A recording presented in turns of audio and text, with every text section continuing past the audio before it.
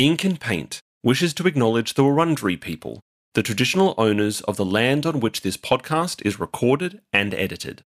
It is a great privilege to be able to tell stories on this land, which has a tradition of storytelling stretching back over 10,000 years. We also wish to acknowledge the traditional owners of the lands from all over the world where our guests record from.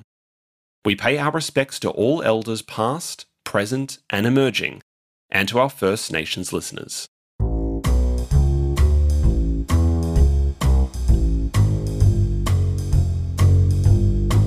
Hello and welcome to Ink and Paint In-Betweeners, our series of bonus episodes expanding on the story of the Disney animated classics. I'm your host, Daniel Lamon. In these bonus episodes, we're sharing history and stories related to the Disney animated classics that sit just outside of the films themselves and complement our main Ink and Paint episodes. In this episode, we're taking a moment to look at part of Disney's history that has often been unacknowledged: the contribution of their female artists and employees to the development of animation.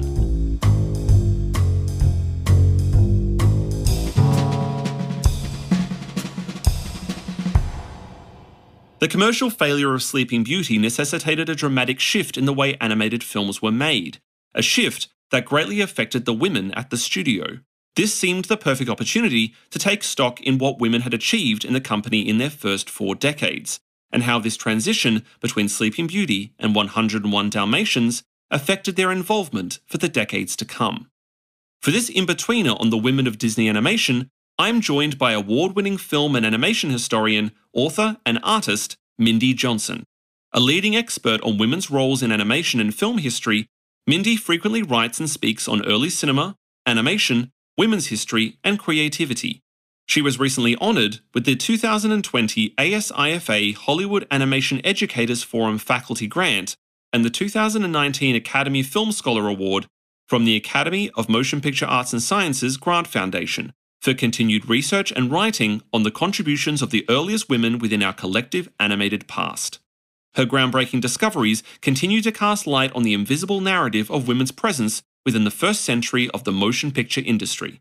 Her book, Ink and Paint, The Women of Walt Disney's Animation, has become a foundational text of our understanding of the role of women at Disney. In addition to her film expertise, literary efforts, and consulting, Mindy is also an award-winning playwright, songwriter, composer, and contributing artist on several internationally acclaimed recordings and published compositions. Mindy, welcome to Ink and Paint. Thanks, Daniel, and I love the title. I thought you might. The funny thing was that I picked it very early on. We decided to do the podcast, and the first thing I did was, go and try and find as many authoritative texts on Disney as I can. And the first one I find is called Ink and Paint. I thought, well, I can't not buy that.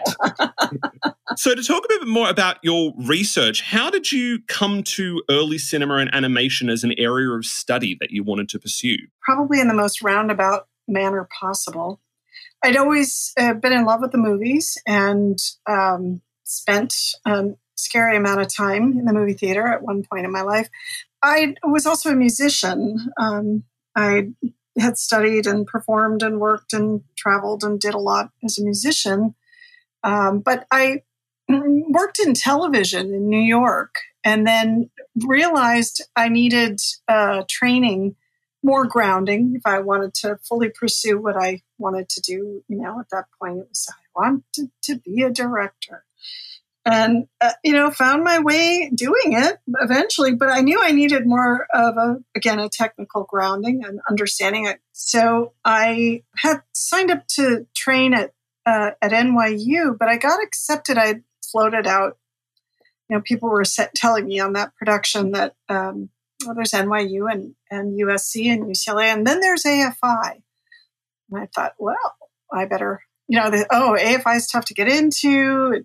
I've tried for 6 years and thought, well, I better get started if it's going to take that long. Well, I got in. Literally had to pack up from New York and flew back to the Twin Cities in Minnesota, where I'm from originally, and bought a car and packed up my harp and drove out to Southern California and started at the American Film Institute. And had a few got through there, finished my graduate work there, which was great fun, an incredible experience. And all right, now you got to find a job. And I was actually working at Disney, but in a very, I was a little creative fish on corporate dry land. I was in a very corporate side of the company for whatever reason. It was a job. And I was there for a number of years. And then, okay, I got to change my life. And I quit my job and traveled Europe for a while and then came back to absolutely no job, no nothing, and went, all right, let's reinvent. And did, and ended up back at Disney and was working in animation. I found my way over into a more creative side of things and loved it. Loved working with the artists. You don't have a fraction of the egos that you do in live action or television. In what capacity were you working in the animation department? It was some of the TV animation at the time at Disney. And then, so I learned the nuts and bolts of it. And then the job ended and was assigned to work in the pictures marketing division. Got a job over there, which was supposed to be for a week or two, kind of as a temp job, and it lasted for about 5 or 6 years. And we kept kind of, don't tell corporate, but we ended up flying under the radar because they didn't have headcount, but they loved what I did and I just loved it. I was working on a lot of the premieres and worked on the original Pirates premieres and worked with the talent and started writing there quite a bit. Did a lot of the bios and production, helped with updating production notes, and learned from. I had a couple of really terrific mentors there. Once that sort of had to end because corporate then found out after about 6 years, then I ended up getting a call from the home entertainment teams in publicity, and they said, "Oh, we've heard senior work. Let's have you come on in." So I ended up working there for, again, a number, 5, 6 years. And I handled the global publicity for the classic animated titles. Oh, wow. Yeah, those were my babies. Yeah. Was this around the DVD transition into Blu-ray? Blu-ray, yes. Oh, wow. Yeah. Like the golden age of home entertainment for Disney. Yeah. Those releases are like prized possessions in my collection. Yeah, that was me. Those were my campaigns, and worked with the regional teams all around the globe. It was wonderful, fascinating. And then for me, what I really enjoyed, and I carry it through with my research, is I love casting a light on the unsung heroes and heroines of these films that we don't get to see or we don't get to learn about. And so it was a great opportunity to meet with and work with and become dear, dear friends with many of our great Disney legends. And then to bring to light other artists that nobody really knew about and to give them an opportunity to step into the spotlight and really showcase their talents and contributions that were equally monumental.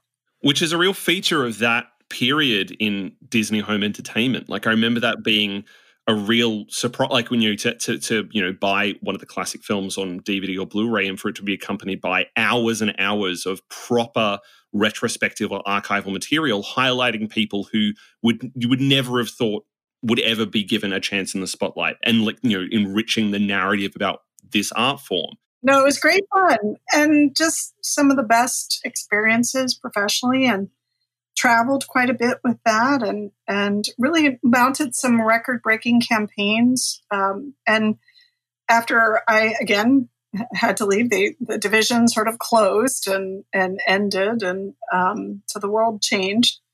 But at that time, it was through my work there that I began writing. And so as a new title would come up, I would go over to the Animation Research Library and we'd dig through the original artwork to find new stories and a new way to introduce these classics to new audiences, to tell the story from a different angle and a different approach that hadn't been told before. That's how the Tinkerbell book came about. We were re-premiering Peter Pan in London, and we found one of the great classic mansions in the Bloomsbury district there.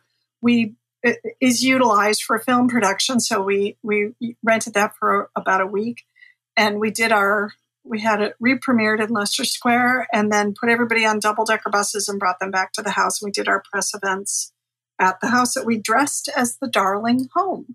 Oh, wow. So then I utilized Peter Pan has just such a volume of incredible concept art because Walt had this film in development since the early 30s and or mid 30s at least. And he had always been fascinated with the story, and it went through so many different permutations. They had to shelve it during the war and then brought it back up again. So it's a really fascinating take. And so in going through all this artwork, I then created sort of a self-guided exhibition of the production of the film through the artwork that lined the different walls of each of the rooms. So we sort of pegged them up to the walls. And so you had these beautiful Mary Blair pieces and, Nine Old Men's great artistry, because it's the only film that all of the Nine Old Men worked on. And you had just stunning, stunning pieces. And one of the discoveries, I walked into the Animation Research Library and the amazing teams there and said, one of the researchers said, we have this folder that we're just not sure. There are a bunch of fairies in here and we don't know. We think they're Tinkerbells, but we don't know. I'm like, really? So I flipped through and there were all these permutations of, different hairstyles and costumes and dresses. And I'm like, that's not Tinkerbell. But wait, there's something to this. And so one of the rooms that I designed the exhibition to feature, and it was the evolution of Tinkerbell. And consistently, all throughout our event, each room had a different theme and tone. And consistently, everyone who had gone through the house and through the exhibition kept buzzing about that room of, these Tinkerbells, oh my goodness. And so I came back and was sharing photographs of the event with the teams at the ARL. And I said, I think there's a book here that did it. What were some of the learning processes you had to go through in order to kind of work out how to approach telling a story like that? In the work I was doing in home entertainment, as we'd prepare for each film, I would do a lot of research and a lot of unearthing of materials and putting pieces together and finding talent and tracking people down. And so that really was foundational and helped kind of steep me in the artistry of animation, the really unique, incredible world of classic animation, and to understand the process and to understand the personalities. And having worked at Disney for many years, kind of being immersed in that world, and having worked on each of the classic titles really helped to understand the progression of things, the challenges that each film presented. So when it came time to write this book, people thought it was a children's book. They thought it was, that's charming, that's cute. And even having to convince publishing that, no, this is a serious book. And they were about to launch the Tinkerbell films, or that was still being whispered. And so then New Heat came along while I was researching and writing, and then they decided, all right, we'll do this project. The newest challenge, I think, in this regard, on such a volume like that, and that book is still only a fraction of what it could and should be, it was a big lesson in you only have so many pages to tell your story, and I'm very visual in what I do, and so a large part of telling that story is done visually in all of my books. So it was finding the material, finding the pieces, really tracking things down, connecting the dots. People had studied the world of Peter Pan upwards and downwards, but nobody paid a lick of attention to this unique character that Walt Disney had really taken on, and she had embodied the magic of the company. So it really was an interesting challenge to kind of get people on board. It was so different from what they had normally been doing or what people were expecting. Same is true with ink and paint. And I happily, that's kind of my niche. I want people to be surprised. I don't want to rehash things. I don't want to churn out the same stuff. It's boring to me. It's like eating leftovers all the time. And it took a little while to get people to understand, look, here's what I'm trying to do with this. And here's the scope of what's going to be involved.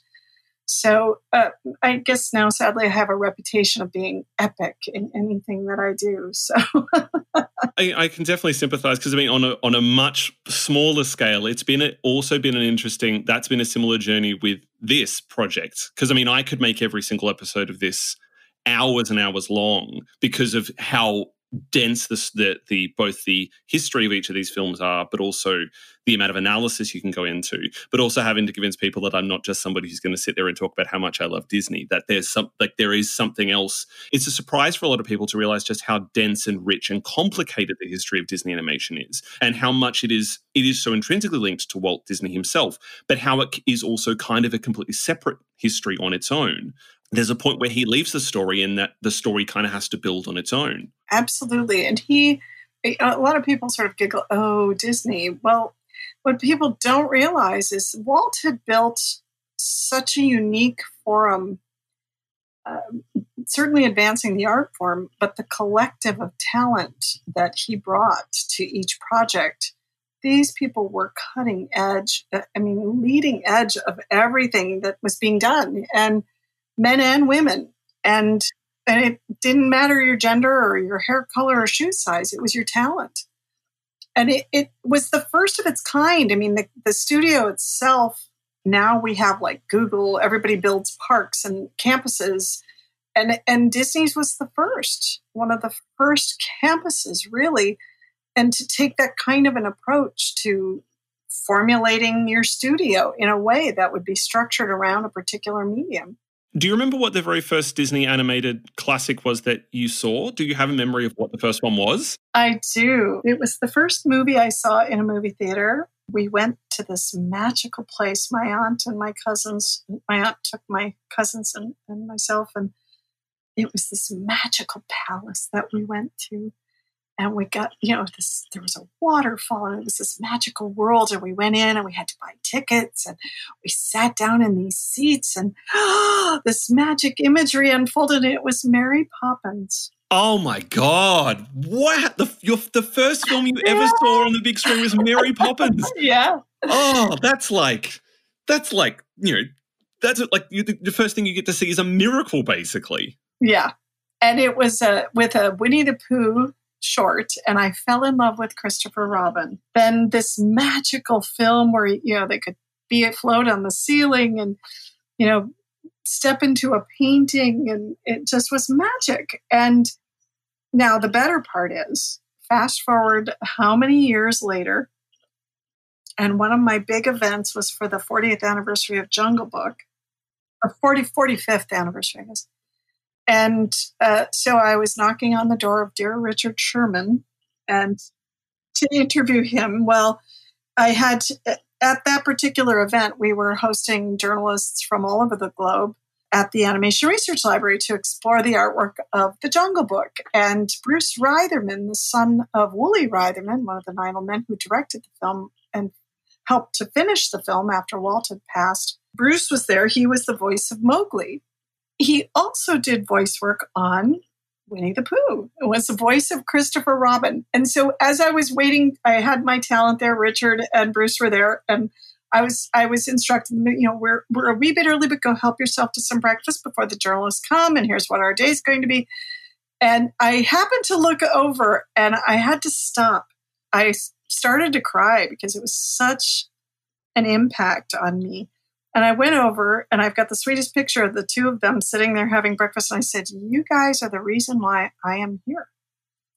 And I realized how many years prior, decades prior, dare I say, and I told them the story. I said, the first film I ever saw was Mary Poppins. And I hadn't known this that Bruce had also done. He goes, yeah, I also did, the Winnie the Pooh shorts. And I'm like, I was Christopher Robin. I'm like, I had such a crush on you. And here are the two of them. I said, you guys made me fall in love with the movies. And so it was the most full circle, you are right where you need to be. And there's no way you could have planned or plotted that out. It was just this beautiful kismet moment that I still treasure so richly. And, to sit in the theater with Richard Sherman watching, he's a dear, dear, dear friend, and watching Saving Mr. Banks with him. And, he's been to my home and played on my piano, and just one of the sweetest, most wonderful men. And as a musician and songwriter myself, humbly, not in, totally in the shadow of that man, but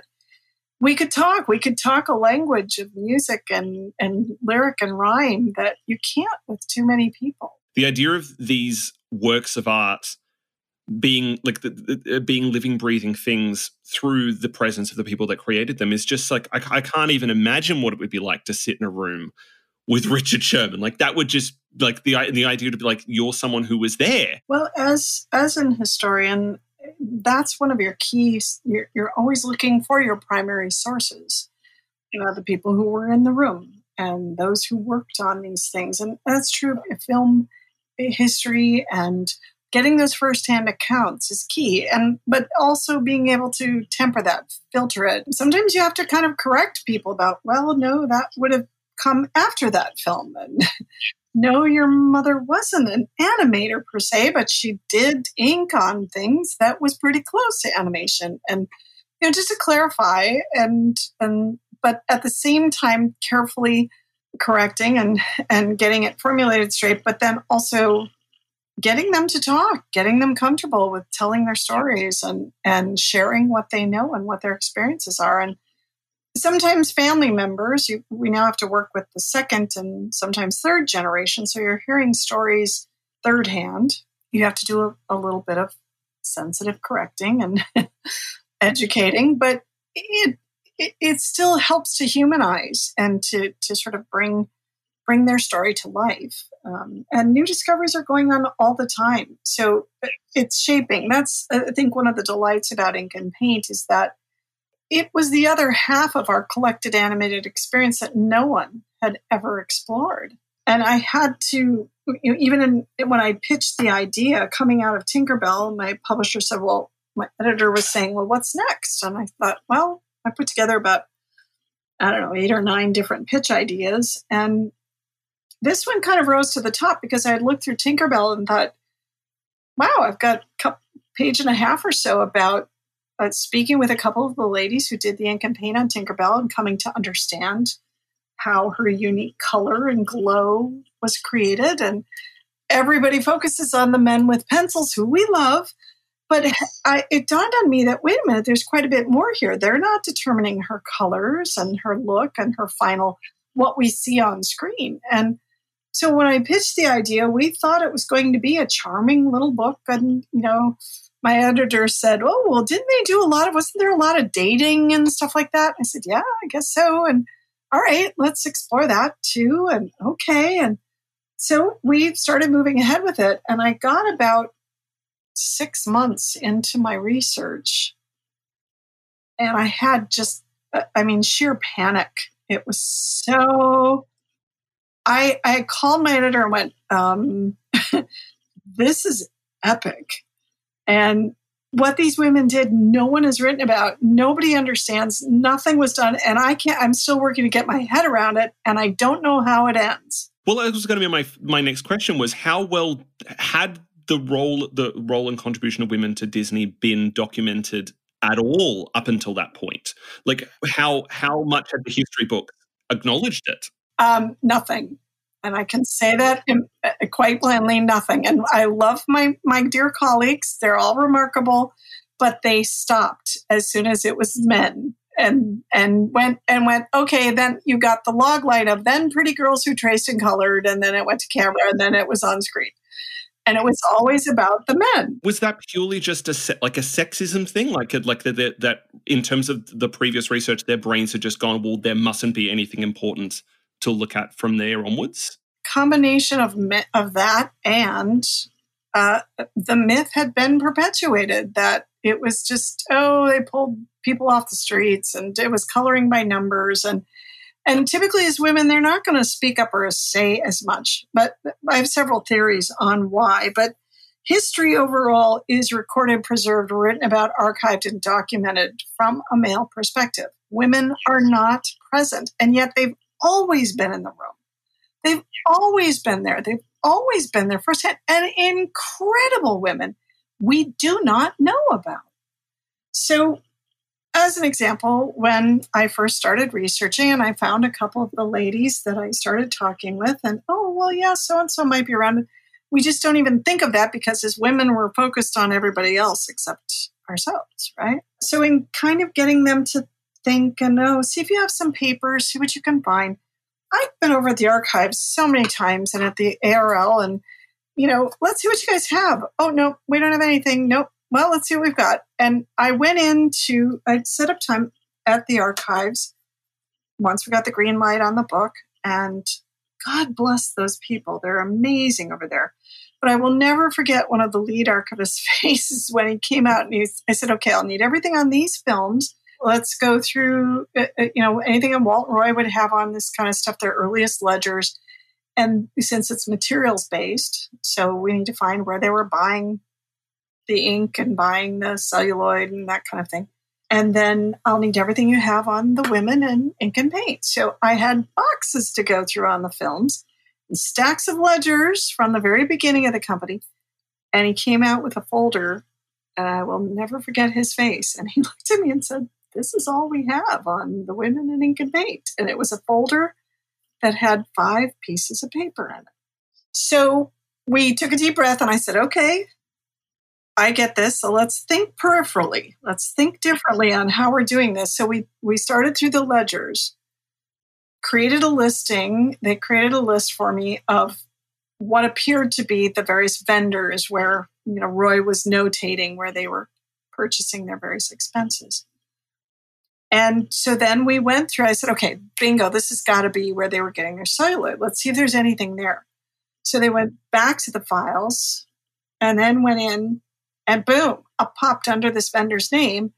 There were a couple of thick folders that had Hazel Sewell's correspondence about, get us everything you have. We're trying to do something that's never been done before. You sent us, we're calibrated our paints for blue cast and you sent us pink cast celluloid. This will not work.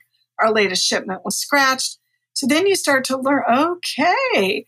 So it just took, and so then over the course of the years that I was researching and writing, the guys would pull out, and women would pull out, I'd get emails every once in a while. Hey, Mindy, we were researching something else, so we found this memo. This could be interesting. Okay, great. And it was a memo talking about the in-between department and how Walt wants you to watch, reprimanding the men for, Walt wants you to watch your language. So this is a comfortable place for the women. Just things like that would show up, or suddenly you'd find, and I'd be going through private collections as well. And I'd have families hand me banker's boxes and I'd be digging under beds and into people's closets and, please tell her mother's story, tell her grandmother's story. And so you'd go through somebody's journal and you'd be reading their love letters and they'd be talking about, oh, we just finished working on the Country Cousin, and I haven't slept in 4 days, and I come home, and but it's going to be a cute cartoon, and you're like, oh my gosh, that's awesome. It was because I'd set several parameters for myself with this, that it should be, I wanted it in as many firsthand accounts as possible, because there would be at that time, now we have an understanding of it because of the book and the work done. But prior to that, Daniel, I can't tell you how many times I'd have people say to me when I'd go, yeah, did you know that they created their own paint lab? No, women wouldn't do that. No, it was all men. I'm like, okay, I'm going to have to walk in with firsthand accounts because they're not going to take my word for it, and people will poo-poo it and it'll get lambasted and laughed out. So that's why it is so extensive, told in as many firsthand accounts as possible and identifying as many of these women as possible so we could humanize them and give their stories light, not me coming through and interpreting. And sadly, I think a lot of people who are attempting to do this and are attributing things. And so they're making, their claims as rather than the claims of the people who did them. And the other thing is this volume sort of rendered many of my dear colleagues' books as kind of only half the story, rather obsolete. So where something was supposed to be the complete definitive story of, I would go straight to the index, just on anything out there, and start looking for any of the female names, and you'd get the voice characters or maybe live action reference. And the only other, you get the same 5 women, Lillian and Edna Disney, and it was always because they were the wives. And not a mention of their actual work and how they kept that little studio going. How much did the women in Walt's personal life contribute to the artistic output of the studio itself? Obviously, there would have been an enormous emotional contribution they made to Walt himself, but Lillian was with Walt from the very beginning. What influence was she having on the artistic output of the studio in its early days? It was all hands on deck in many ways. So everybody was filling in cells and blackening in at that point. That's why purposefully it became clear I needed to put in that Women of Walt's World section as I was breaking the book down, because I mean, certainly his imagination was fostered by his mother and his grandmother, and several teachers had huge impact on him. He kept and maintained some really great relationships. He really, I think, in many ways, and his great niece and his daughter and grandchildren have speculated and affirmed that he enjoyed the company of women in many ways, and it kind of took great pride in feigning being henpecked by all his women, but he loved that, and he sought that out. He wasn't certainly not henpecked at all, but he sought out their company and their advice and their input.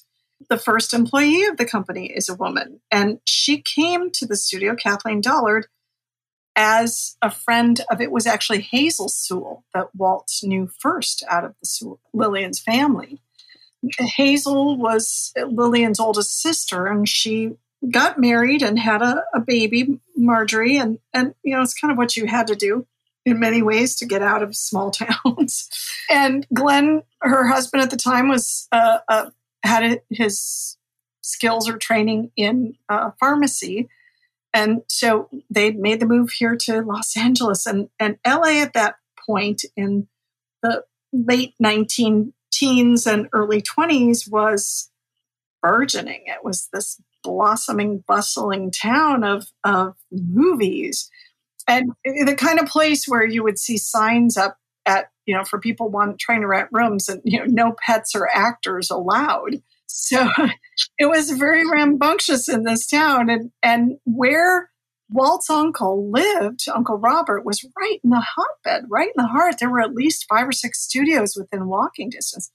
But we forget that Kansas City, where he started his first small studio, was also a major hub for the film industry, this burgeoning industry. And Hollywood, because you had sunshine virtually every day of the year, really sort of carved its niche and established itself, because it had originally began in New York and then Fort Lee, New Jersey, but Kansas City, Chicago, there were other areas in the Midwest as well that were big entities for film and animation. So Walt, just the kismet of his life, was in one of the big areas where there was talent there, working as he did in Kansas City, and then starting his own little company. And there was enough to keep that going, but then eventually that failed. And there were women there helping him to make that happen. So it wasn't just simply that women were filling the traditional roles that one would assume women were fulfilling of secretarial work or administrative work, but he did have women working as artists at the studio from the very, very beginning. Yeah, in Kansas City, in his Laugh-O-Gram studios, he had Aletha Reynolds working there as an artist. When he was in Chicago, he had studied briefly there, studied art, and met a couple of women artists that he brought out later on to Disney Studios when he had got his little studio established, Mary Weiser being one of those who started the Paint Labs. Again, he wasn't worried about hanging with the boys. The industries that he started with, it was talent. And again, as I said, history, sadly, has always been recorded, written about, observed, and preserved, and retold from a male perspective. And women just are not woven into the texture of it. But they've been there, and they get overlooked and invisible. So that has been my goal to change. And starting with the world of animation, it is now continuing well beyond Disney. One thing that really struck me from your book is the thing of, it's kind of absurd that women's roles within Disney animation had disappeared from the narrative, because it's that work of women that we are seeing in the final stages on the screen. It's not, yes, a male artist probably was the animator that sketched on the page what, the actions of a character, but it was most likely a female artist sitting down with ink and paint and putting it onto celluloid, and their work is the work that we're seeing. What you're seeing, the other thing that was really key to this particular book that became very apparent early on is the artistry and the level of artistry that was required for this.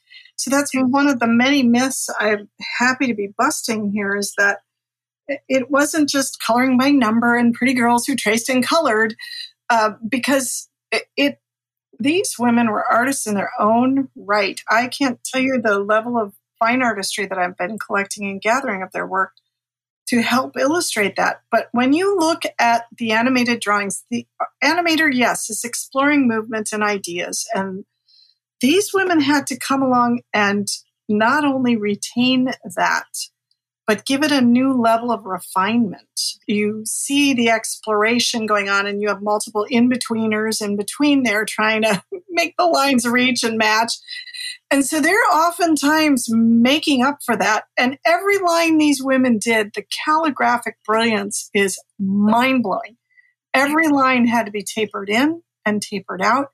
And they had to have the same life and arc beyond what you would get with a pencil, which, yes, pencils have erasers. These women had to do it in one fell swoop. You couldn't stop and break that line, and you couldn't go, oh, no, wait, that isn't right. I'm going to change it all over again. They had to get that down in one stroke and one masterful calligraphic stroke, and they did.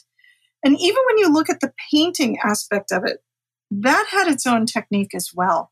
And the use of an application of color. Think about this. Color, when they started on Flowers and Trees, Hazel Sewell was the force behind that. Had never been done in 3-strip Technicolor animation. They worked with 80 shades of color that they bought off the local hardware store shelf for paint that you would use to paint your house or your piece of furniture. That was not, and they had to try to blend it and grind it to refine it to be able to blend together to achieve the palette that they needed. Then you have to take these and apply it to nitrate cellulose, which is its own literally volatile kind of material. But then you also have to cast it through, 1600 Kelvin of light. When you think you're going to put on a nice, cheery, bright orange to show fire, it's going to get washed out. So you've got to go with the deeper. So they had to really feel their way to see how these colors were going to play on screen. And for that short in particular, where you have no precedence to know how to do this, there's nothing, no one has ever done this before, and you're halfway through production on it in a completely different form, and now you're having to reinvent an art form as quickly as possible. It's insane that they pulled that off. Hazel really and her teams, she's the one who said, because to correct another myth, there were men and women who were early blackeners and tracers and opacers early on. But the men were not as good at it because it had to be exacting. It had to be specific and tight. Otherwise, it would pop and flutter and be distracting. And that would not work for a Disney product. Hazel's the one who said the women are better. We're going to, thank you, but the women are better. She made it an all-female team. You had other studios, Fleischer and others, Sullivan. It was men and women doing it, but it was an inferior visual experience compared to what Disney was with what they were doing. But Hazel also divided the art forms into inking and painting, and then moved into the first 3-strip Technicolor short. Now, that film took the first Oscar for animation ever, but it wasn't for the animation so much, because when you look at what preceded it, there really wasn't anything new or clever or different in terms of character design or movement or flow or novelty or expression or anything. It was color. That was Hazel and her teams, and they are beautifully photographed in that book, which told me when I found that photo, and it took a while to unearth a lot of these, that Walt was careful about acknowledging their work as well. But, it was all about a man and what a man is doing. And yes, their work is great. We love them. But they had pencil erasers and had other teams of people. And the women whose artistry we see in the final form, we've always looked past. And that to me has been baffling. I just could never understand that.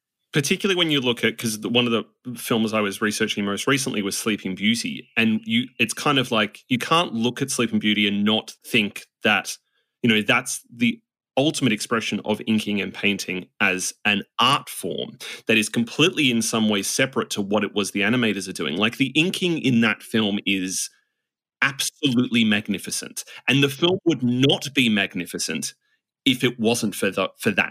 And the color. I mean, Ivan Earl, yes, was as art director, had a really distinct vision. But being able to realize that vision through color and the artistry, he did a lot of training in terms of the style of the trees and the form and that kind of thing.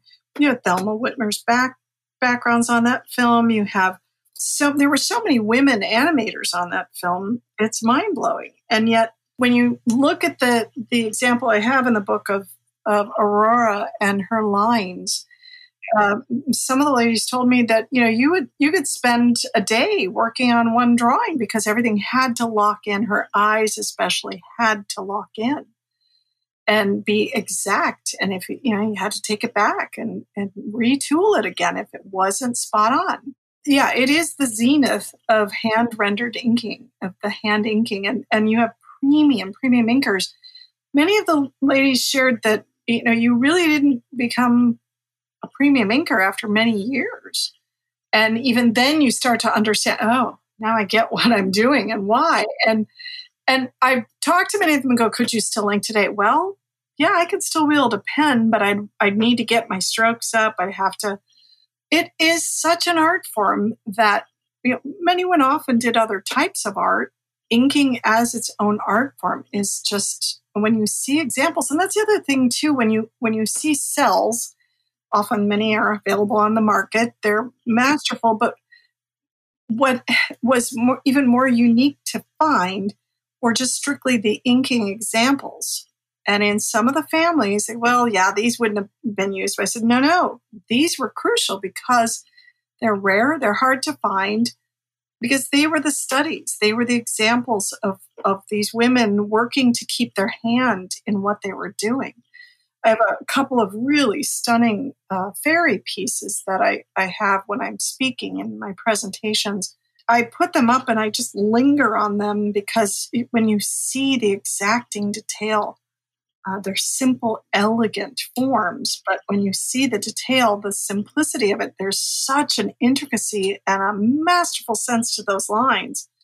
You cannot not appreciate what these women were doing as artists. And that was a really big myth I was anxious to and delighted to be able to dispel, because we never hear about that. But yet it was a whole additional level to it's sort of the difference between a blueprint and the final form. So it's been a deep honor and joy to get that properly contextualized so people begin to understand and to see our beloved animated classics in an entirely different light. When you look at the color and the detail and the style and form and finesse of what was accomplished. And when you look at the animation drawings, they're masterful, they're brilliant. But there's another level to it. And sadly, we don't have as many strong examples of their completed work because a lot of it was washed off and went down the drain. Or the paint flaked off, but when you see the colors, the rich palette of colors, Mary Weiser and her teams in that paint lab, as I mentioned in Flowers and Trees, there were 80 shades of color of paint that they bought commercially off the shelves. But there were so many problems, and it was persistently creating delays, and colors wouldn't hold suspension that they tried to blend and achieve between different manufacturers. And so it was Mary Weiser who said, we can do better, and went and got her degree in chemistry and established the first and only paint lab creating paints exclusively for cell animation. That was the only studio that had their own paint lab specifically for their own purposes. I didn't know that. Everybody else was using what was called cartoon color later in the 40s. Others were using commercial paints, those who had worked in the two-strip Bi-Works and others at that time. worked with the two-strip Technicolor, but they were buying commercial paints, just as Disney was initially. But in 35 to 36, Mary develops the paint lab, and you go from 1932 Flowers and Trees to 1937 with the Old Mill. And you have over 1,500 shades of custom-made and designed colors in their own paint lab. And by the time you get to certainly Sleeping Beauty and you get to, it's in the 50s roughly, there were over 2,800 shades of color that were being created at the Disney Labs, more color than what was commercially available. And you also have the development of new colors, new minerals and items that could come together to give you new colors that were developed into the 30s and 40s. And every film had its own color palette. So you'd have to, when you think about, for example, let's use Sleeping Beauty as an example. Maleficent, she has her iconic, purple to her robes and the blacks and the green to her. But if she's going to walk into a cave, when she's in the castle and she's walking down into the dungeon, she walks past shadows. So you've got to have bright daylight and then shadow color tones as well. It isn't a lighting trick, it's a paint trick. Yes, a human hand created that. Yeah, and so you have to mix those colors to blend. Jiminy Cricket had so many details in his little form, and the women could get their artistry down to half an inch before they'd lose any detail. So you think that tiny character, as often as he appears on that screen, he's less than, quarter of an inch half the time on these little cells. I have a cell that was given to me it has the tiniest little hint of this translucent form in the corner, and it's a set of Tinkerbell's wings, which were on a separate cell level. And so you're also working on multiple cell levels. So you've got, you would need then, each cell has a color cast to it. And so the paints would have to be calibrated to accommodate that color cast. So if you're layering 2 cells, 3 cells, 4 cells on top of each other, you're now darkening what's going to appear on the bottom level. And it has to match if you're doing different types of, localized animation, or if something's limited where you've just got an arm moving for a sequence or two. So, but you need it to match with the other flesh tone of the rest of the body, but it's on a different cell level. So you have Snow White Blue 1, Snow White Blue 2, Snow White Blue 3, Snow White Blue 4. So you have this rubric of color that you have to then design and work within to ensure that the final scene, once it's under camera and locked and on screen, you're not going, wow, why is that arm darker than the other one? So this was why it was clear that the minute the drawings were done, dare I say, none of my male colleagues wanted to explore it because it was such a mind meld of how do we convey this? How do we do this? What's the trick with this? How do we master this? Because I guess in a way, it's the point where art turns to science, I guess, which is, something that I know a lot of artists find. Like I remember once describing directing as kind of like mathematics, that it's kind of like this plus this divided by this times this equals this. And I remember describing that in a class once, and my classmates were horrified at the idea that they were like, I can't handle you combining mathematics with art. And I mean, that's the thing with animation, is that as much as there are technical sides to it, there's something kind of romantic and, dare I say it, sexy about, the pure, like this idea of like pure artistic expression with like, a pencil on a piece of paper. But the process of color and inking and painting, there is such a scientific exactness that has to come with that, which is breathtaking and experimentation. It's maybe the blending of artistry and technology. Yes, totally. So, yeah, there would be mathematics, of course, too. Gretchen Albrecht, who was one of the last to run the department in its traditional way and made the transition into CAPS, she had studied mathematics but yet also art.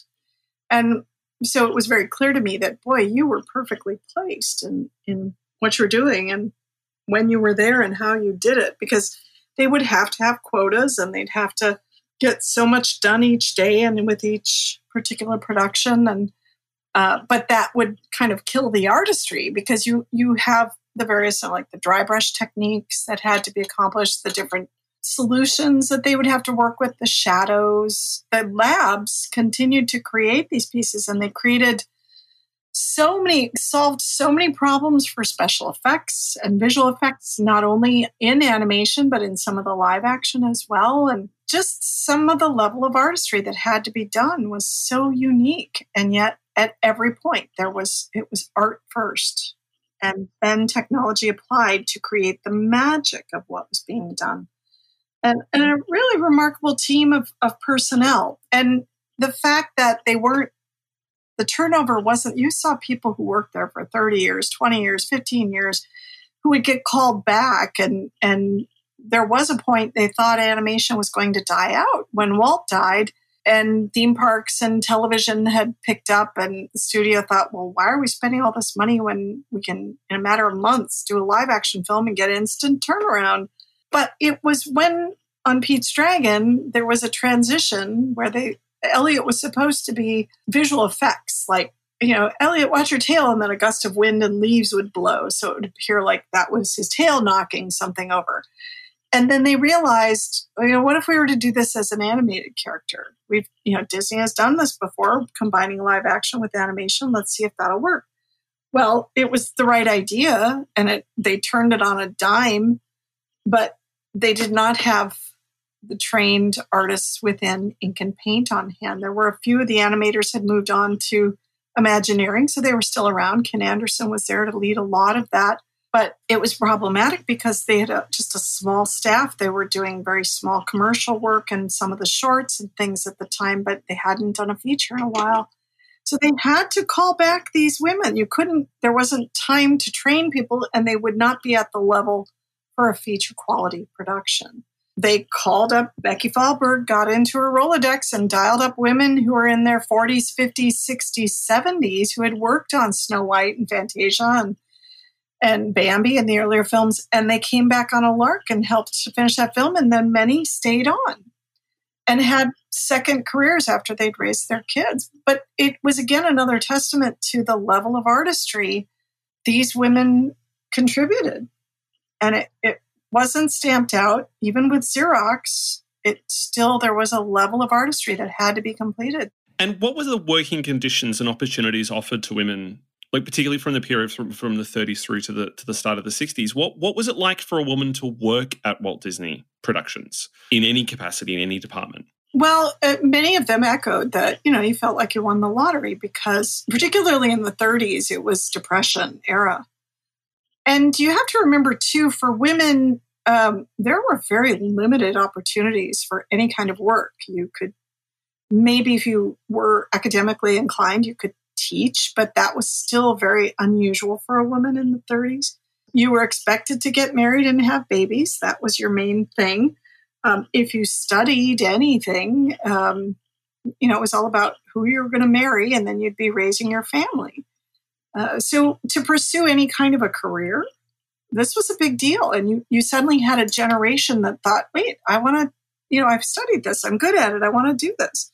For women stepping into it who had studied art and were particularly good at art, this was a big opportunity. They had to go through training. They had to come in with a portfolio. They did not just pick people up off the street.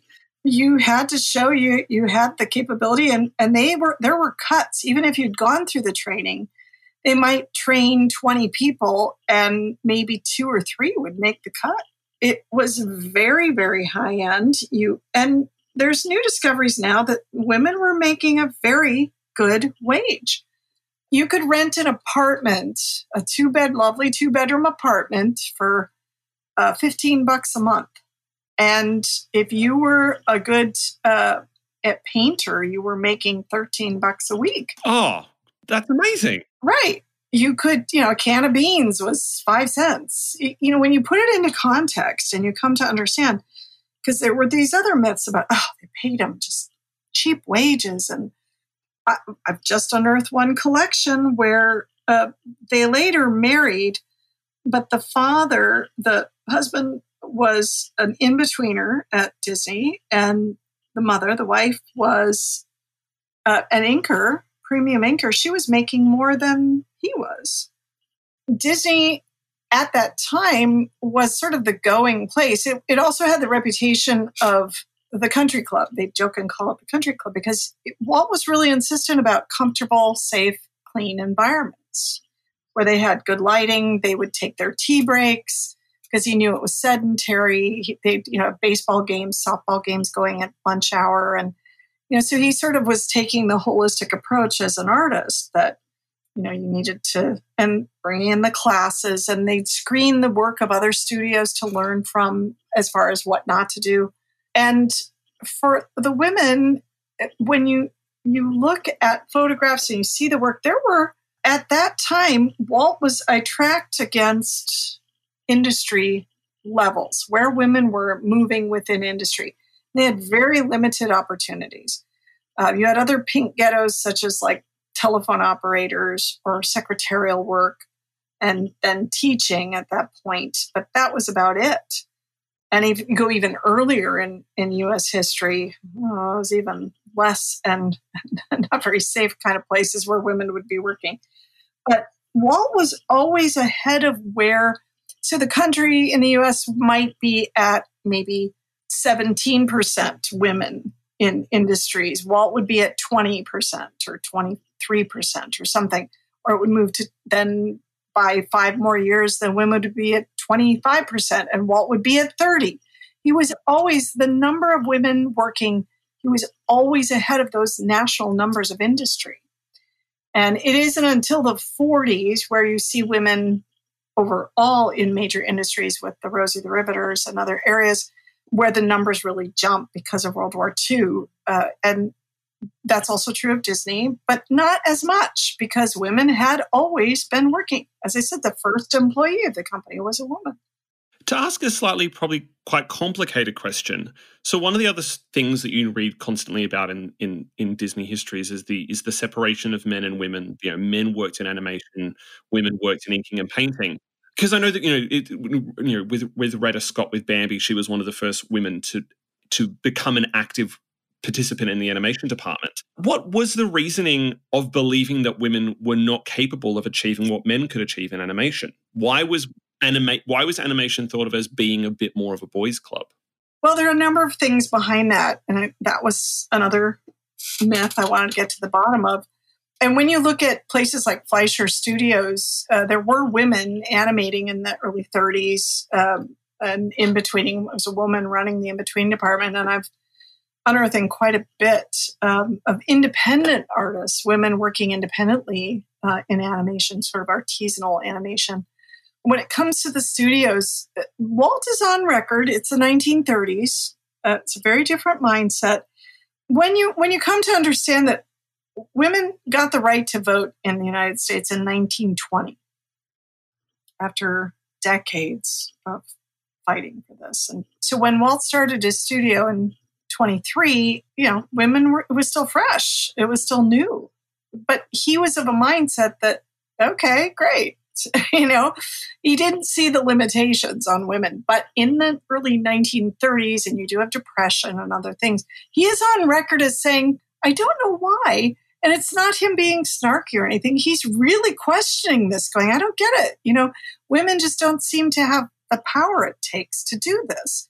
And that's stated all across the boards when you look at various articles and books of the day that come out about women don't have the power to do it. You recognize, though, that animation at that point was just a lot of physical comedy.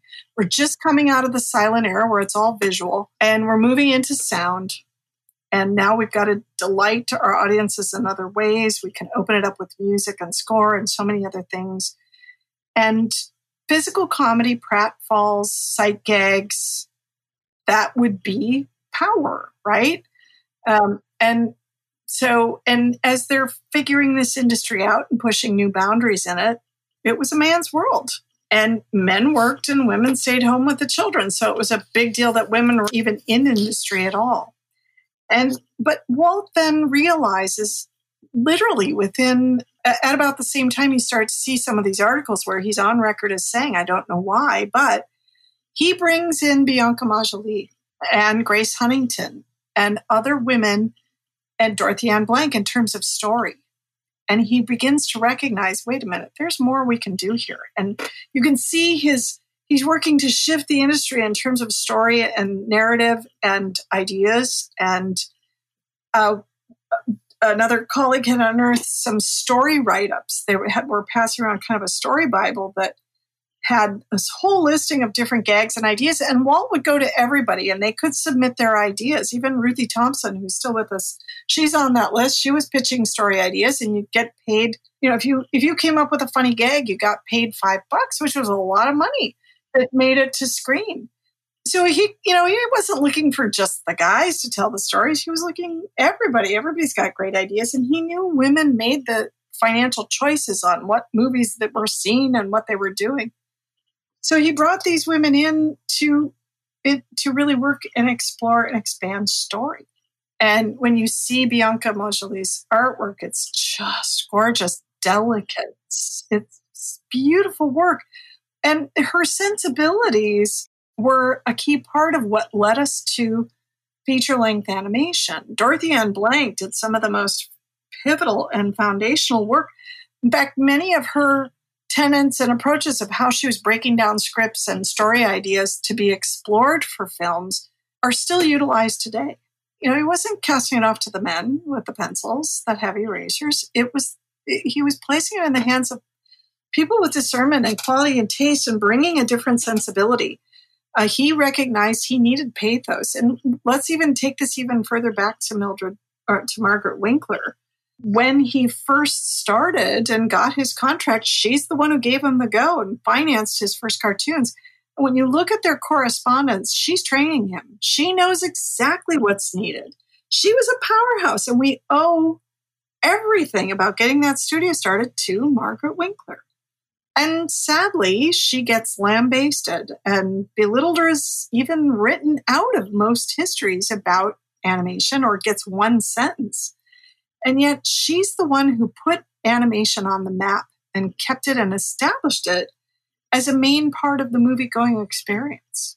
It's like the histories are far more interested in the ways that her husband mistreated Disney as opposed to the ways that she helped create Disney. So to ask another very complicated, possibly slightly loaded question, why do you think it is in talking about Disney history, because one of the things you talk about in the book is the idea that the previous histories have kind of just decided on a small subset of women that they only ever talk about.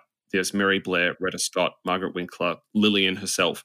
Why do you think it is? Because it's one of the things that's been really surprising and exciting, both from looking at your book for research on this for this podcast, but also other texts that, from the influence of the research that you've done, have started to talk more about artists like Sylvia Holland and women and other women like that.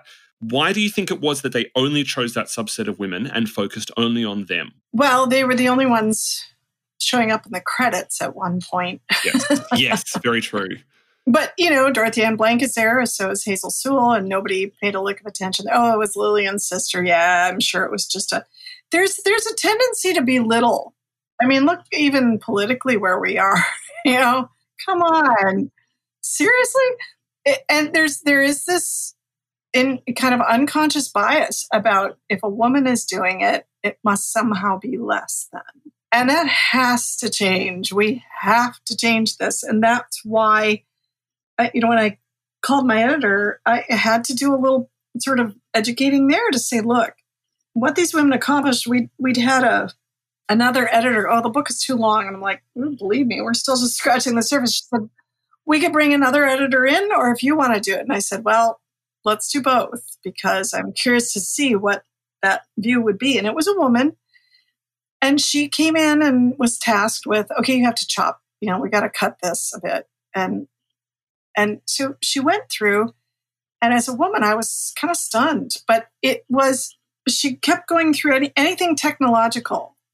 Xerography, all of it gone. Women weren't there. I'm like, yeah, they were. Just anything with the paint labs. No, too techno, no, women weren't there. And I'm reading through her edits, and I went, oh dear, here we go. And so we had a conference call, and I had to sort of explain. this is the unconscious bias we have to work against. Even you have been raised as a woman to think that if it was technical, no, women had nothing to do with it, or women weren't there. Because we also have bought into the myths, the legends, the stories that are out there. You have to sort of, as I try to train, I've had interns and others work with me, and anytime we're going through a collection, I'm like, you can't go in, you have to check your biases at the door and let the story come out. And it's great working with my students at CalArts to get them to think differently. And usually when I'm out speaking, I'll start with, I'm about to change what you think you know about our animated past, because it calls, I have to get people to go, oh, wait a minute, I'm going to have to think differently here. And then show them why and put it right out there in front of them. And all ages, I get all ages. Women in their 80s have come up to me and went, I had no idea I was thinking this biased. How much is from the past, how much is the company's shaping of their narrative, how much of that influenced the bias, I guess is my question. Like, how much has the previous narrative that Disney has spun of itself influenced our bias of believing that women played a lesser role in the company and the art form?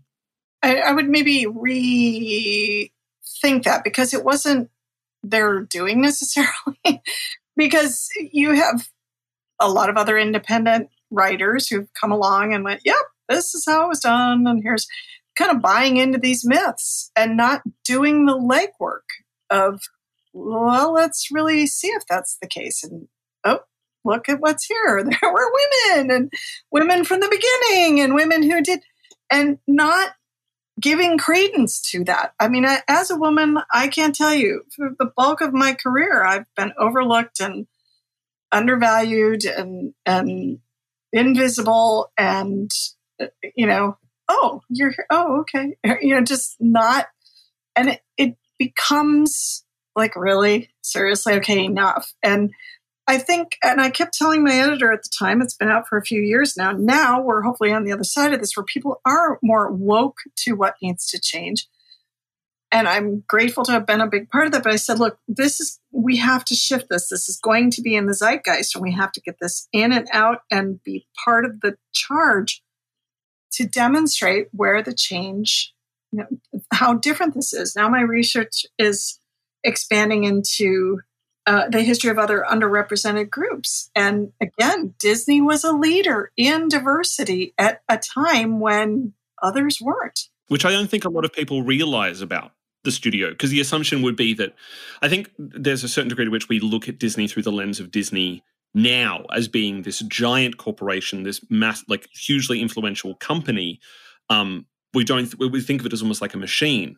That has not always been the case. At some point, they were an independent company struggling and trying to do the best they possibly could. To ask a very specific question, so the point where this episode is releasing in the wider narrative of this podcast is the transition point between Sleeping Beauty and 101 Dalmatians. And I did just want to ask, what was the experience for women at Disney in the transition process between Sleeping Beauty and Dalmatians?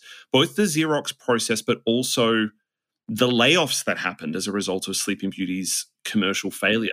Well, there's a little bit of a myth there too. The Sleeping Beauty, yeah, it was costly. It was 6 years or more in production on that film.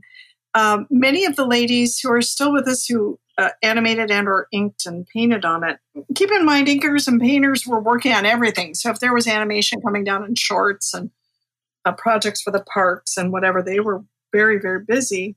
But the animators were really, certainly there was disappointment. And as animators, there were a lot of layoffs because Jane Bear and others have said that it was her first job. She was a student at Art Center here in Los Angeles, and she ran out of money and needed to get a job. And, oh, Disney's hiring. Okay, so she went over and got hired. She's like, yeah, now, can you imagine? That was my first job, but we were all young, and it was so great because it was a new generation coming in at that point. And artists who had come from, you couldn't train in animation. There were no schools specifically. Chenard had a few classes, but at that point, but it was a tough school to get into, and you had to get your training really at the studio. Jane had studied illustration and advertising art and brought her portfolio over and got hired right away. Liz Case Wicker had been a fine artist and trained as a fine artist and did wildlife work. Well, there was animals and forest characters and creatures. So she got hired right away and was doing a lot of just beautiful work on the film. And that was the case for many of the others. And you have Floyd Norman coming in at that point. He was in betweening on the ferries. He was on the ferry unit for that film. And so it was a real Stan Chen. It was a very diverse group, and they were all very young and eager and learning from. I mean, Jane worked with Frank and Frank Thomas and Ollie and Mark, and Eric Larson was around, and so worked with a number of the 9 Old Men on that film. And she did assistant work on Princess Aurora with Mark, and Frank asked her to come in and work on the candles going down the cake. Would you want to try this? She's like, okay. So, training with them. Then she later came back and was Milt Kahl's assistant on The Rescuers, working on Medusa, and her favorite character. And but at the time with Sleeping Beauty, she said, this was all we knew. This was our first job. We were at the best place in the industry. We didn't know any different. And then, as we also didn't know that when a production ends, you lose your job. And we didn't know that you're going to get hired back somewhere, you find work elsewhere, and kind of as an itinerant job in a way. So she said there were tears. And so in animation, yes, there were layoffs, but that was a typical thing. That was a standard thing in the industry at that point. That came about pretty much in the 50s, post-war era, post-strike, actually, but post-war. And then for ink and paint, there is this myth that, they fired all the inkers and laid them all off. And no, they did not. The women of inking were given the first opportunity. Eleanor Dolan, she's in the book, she was the first to be asked to be shown the Xerox machine that UB had developed for the studio. And the original rooms, it's 3 rooms, are still there at the studio. So she and a handful of the premium inkers were brought in to be shown the process and how this would work. And they were granted the first opportunity to be trained and have those jobs. And anyone who did not want to do it, now Eleanor had said, look, it was difficult for her because it was her first job. She had trained as an inker and was a premium inker. She's just beautiful work. And she said, look, this felt more like you were a team, and it felt like factory because you were camera operating and working with machinery. She said, I've trained as an artist here and I want to continue to do this. So they said, okay.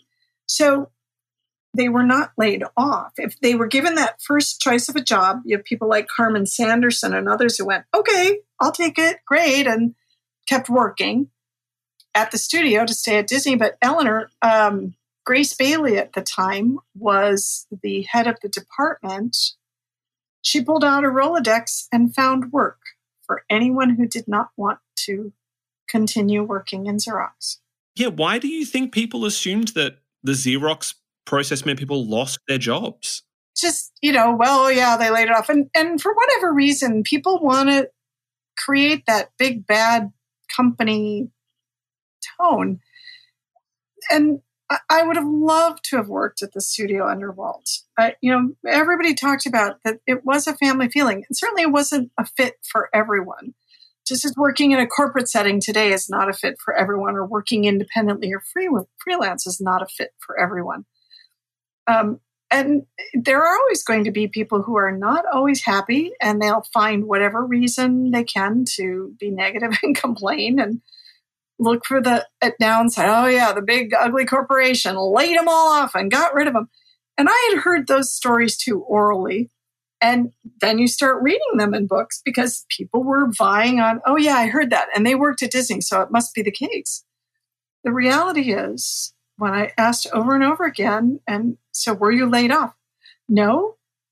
Grace pulled out she found me a job, and I worked at another studio. I thought it was the end of the earth, but I got another job, and I kept going. And she then came back and was inking on other films later on. With the process of researching the book and speaking to the women who were still with us or were still with us at the time you were researching the book, what was the general sense of how they looked back on their time at Disney? Like when they spoke about it, how did they speak about it? What was the sense of their memories of it? Well, it would take a while to get them thinking about it and talking a little bit. One terrific example of that is dear Wilma Baker. When I found out there was someone who was still around who had worked on Snow White, I was like, get me now to her. And before I even had my contract in place for the book, I told my editor, look, great, you keep working on that. We got the green light. Let's go. I have to move. Ruthie Thompson is about to turn 101. And she's still with us at 110. Oh, that's incredible. Yeah. So I bolted and got over to her right away. And she had done other interviews because she's so unique within the history of the company. But we talked quite a bit about the ink and paint, her experiences and what she did and some of the early women. And she was just invaluable with that. But then when I found out about Wilma, I was like, what? So got a hold of her. She was living down along the coast. And I said, well, I'd love to meet with you. I'd love to sit down and talk with you. Well, I don't know what I have to tell you about. I just painted. I can't probably talk. I said, well, you know what? Why don't I just come down? I think it'll be fine. And so she had never had anything like this because, again, as women, they were working invisibly. And there are reasons why, because it was the final work on the films, the place had to be pristine.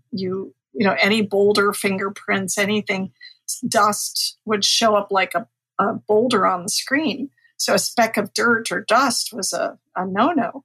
So Hazel determined that the women were better, so she divided her teams. But then they realized, we're getting a lot of schmutz on these things. We got to get the environment cleaned out. So when they built in 1935, they built the ink and paint inking and painting building over in Hyperion, which is now a Gelson's grocery store. So when you go to the frozen food and to-go area, that's where the ink and paint rooms are. Do you go in there and just walk around to customers like, are you aware that Snow White and the Seven Dwarfs was made in this room, that women sat here and painted? No, I don't do that. One of the great works of 20th century art in this room? They have a plaque that hangs up there, and they're aware of it. But I'll go in there once in a while, and I'll just kind of meander and soak it up. But it became clear that, all right, we need to eliminate traffic through here. And they were quiet rooms. It wasn't like a rambunctious place. It was quiet. You were working on doing your paintings. And that's when it was sort of off limits for the guys you couldn't go parading through because there was work being done there and you needed to keep it pristine. And if people were traipsing in and out, you're dragging in dust and other unwanted elements. So that's when they kind of said it's off limits. And they were, that's where they called them, it was the nunnery and the monastery and Tehachapi and, just referring to the fact that it was verboten that these two lands shouldn't meet. But it was largely because this was the last work being done before it would go to camera and you needed to keep that pristine. So that's where once they were kind of behind those locked doors in a way, not locked, but verboten doors, that's where a lot of these myths came about and where their work was then invisible because then magically it would leave the desk with the pencil drawings and it would show up on a screen and they had no understanding of what it took to get it to that final point. So when I was meeting with Wilma, I got down there and it was 6.5 hours. And I pointed out to her, I said, and you didn't think you had anything to talk about. And we got to talking, and she had worked, just about her life, and she had been at the studio for many, many years. She left after Pinocchio and Fantasia, and then got married and was pregnant and had her son. But her husband never met her son. She was pregnant, and he was drafted in the war. And even at the sweet age of 97, I think at that point, she still was too much for her to talk about losing her husband in the war. So she called the studio and said, do you need me? And they're like, yes, get back here. And they helped with her to find daycare, and she came back to work, and then she met her second husband there. And even her kids were like, we didn't know this about mom. We were seeing her. And she said to me that day, well, maybe my children and grandchildren and great-grandchildren will have something to understand what I did and something to remember me by. And she her wish was to be able to, she goes, I can't wait to hold this book and read it and share it with my great-grandchildren. Well, it was a joy. The book wasn't out yet, but at D23, we did a panel event, and I had Wilma and Ginny Mack on there. And so we also did autographs. We had little postcards, and we signed, and they're like, they want me to sign? Why did they want me to? So I had to explain autographs and how we had to do it. And I said, just sign it. If you can put best wishes or whatever you'd like. And so it was so precious for these women at their tender ages of 88, 97 to get their first autograph session and to be, on a panel event and to finally get some credit for what they did. And when Wilma passed, her family called and I'm going to get emotional. They had a private burial for her, private service, and I was invited. They buried her with one of her paintbrushes in her hands. They would send cells down to her. She was painting on Oliver and Company and Little Mermaid because she would do it from home, and she would still be doing it, but her eyesight, she was just so good. She showed me her light table, and in fact, I have a glove, one of her gloves that still had paint on it. It's like, Wilma, you've got to sign this. How important are the stories and the experiences and the work of women at Disney during the 30s and 40s and 50s, during the golden age and the silver age? How important are those stories of those women to inspiring new women, the new generation of women to come to animation? How much have their stories inspired the women that have taken up the mantle from them and are now leaders in the world of animation? Oh, it's vital. Well, those who are working in animation today didn't even know these stories. And many of them felt, I'm paving the way. And I had to sort of shatter a few illusions along the way that, there were effects artists and background artists. And Thelma Whitmer was not our first background artist. There were a dozen women, and women were animating earlier. And so it has shifted a lot of things for people, but it has really empowered even women who have been working in this industry, who started their careers in the 70s, 80s, 90s, 2000s, who felt like, they were having to do the heavy lifting of, we're the first and we got to change this. And it's really helped shift the industry to understand overall that, wait a minute, women have been here. We failed to tell their stories, and we failed to empower. And it's also highlighted, sadly, put a spotlight on the need for future generations to see this, to see that women have always been there. When I teach my CalArts class, our numbers at CalArts are about 70% women studying animation. The industry is completely inverted in terms of numbers. So there's a dearth there. We need to change that. It really has empowered and helped men and women understand that, women can, they have done this. They can do this. They should be doing this. They have stories to tell too. And I'm able to, because of this research and this platform and this evidence, solid evidence, to be able to be the voice to say, come on, grow up. Women have a voice and stories and have always been in the room. We don't need to be trained in this. We've been doing it all along. Let us get at it. And they're listening, and it's changing. And I'm deeply humbled and honored to be a big part of casting a light on that need and path to change. And it is changing. That's why I did the my Pencils, Pens, and Brushes volume, which so many of these women's stories were incredible that I just didn't have room in ink and paint, believe it or not. And I wanted to inspire. I kept seeing little 7-year-olds coming to these signings with this massive volume going, oh, we gotta fix this. Well, to ask one last final question, which is a question I ask every guest on this podcast, it's a tough one. Do you have a favorite Disney animated classic? That is a tough one. There are so many. I have a newfound respect for each one of these films, even things like Black Cauldron. I have a newfound respect for because of the research in it and learning what it took to make these things happen and the changes they were pushing and the technology, the boundaries they were trying to move beyond and the horizons they were exploring. But in terms of sentimental, yes, Mary Poppins has a very sweet, important place in my heart, but the one that gets me the most is Cinderella. Oh, understandably. It's a magnificent film. And you're not the first person to say that, actually. You're not the first person to cite Cinderella as their favorite. It's such a unexpectedly, disarmingly beautiful film. It always takes me by surprise how beautiful a film that is. Well, Mindy, I could talk to you about this subject for probably days, I imagine.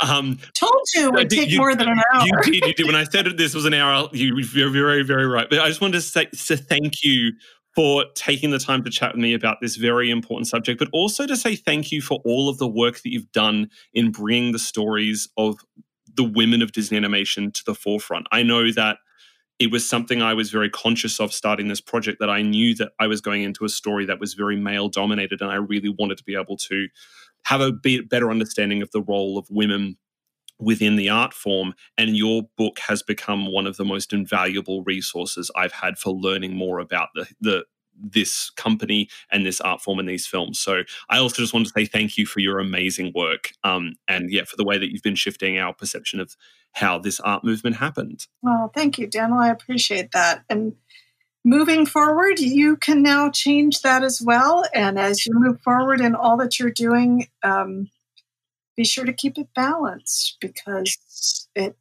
has always been and should always be that way.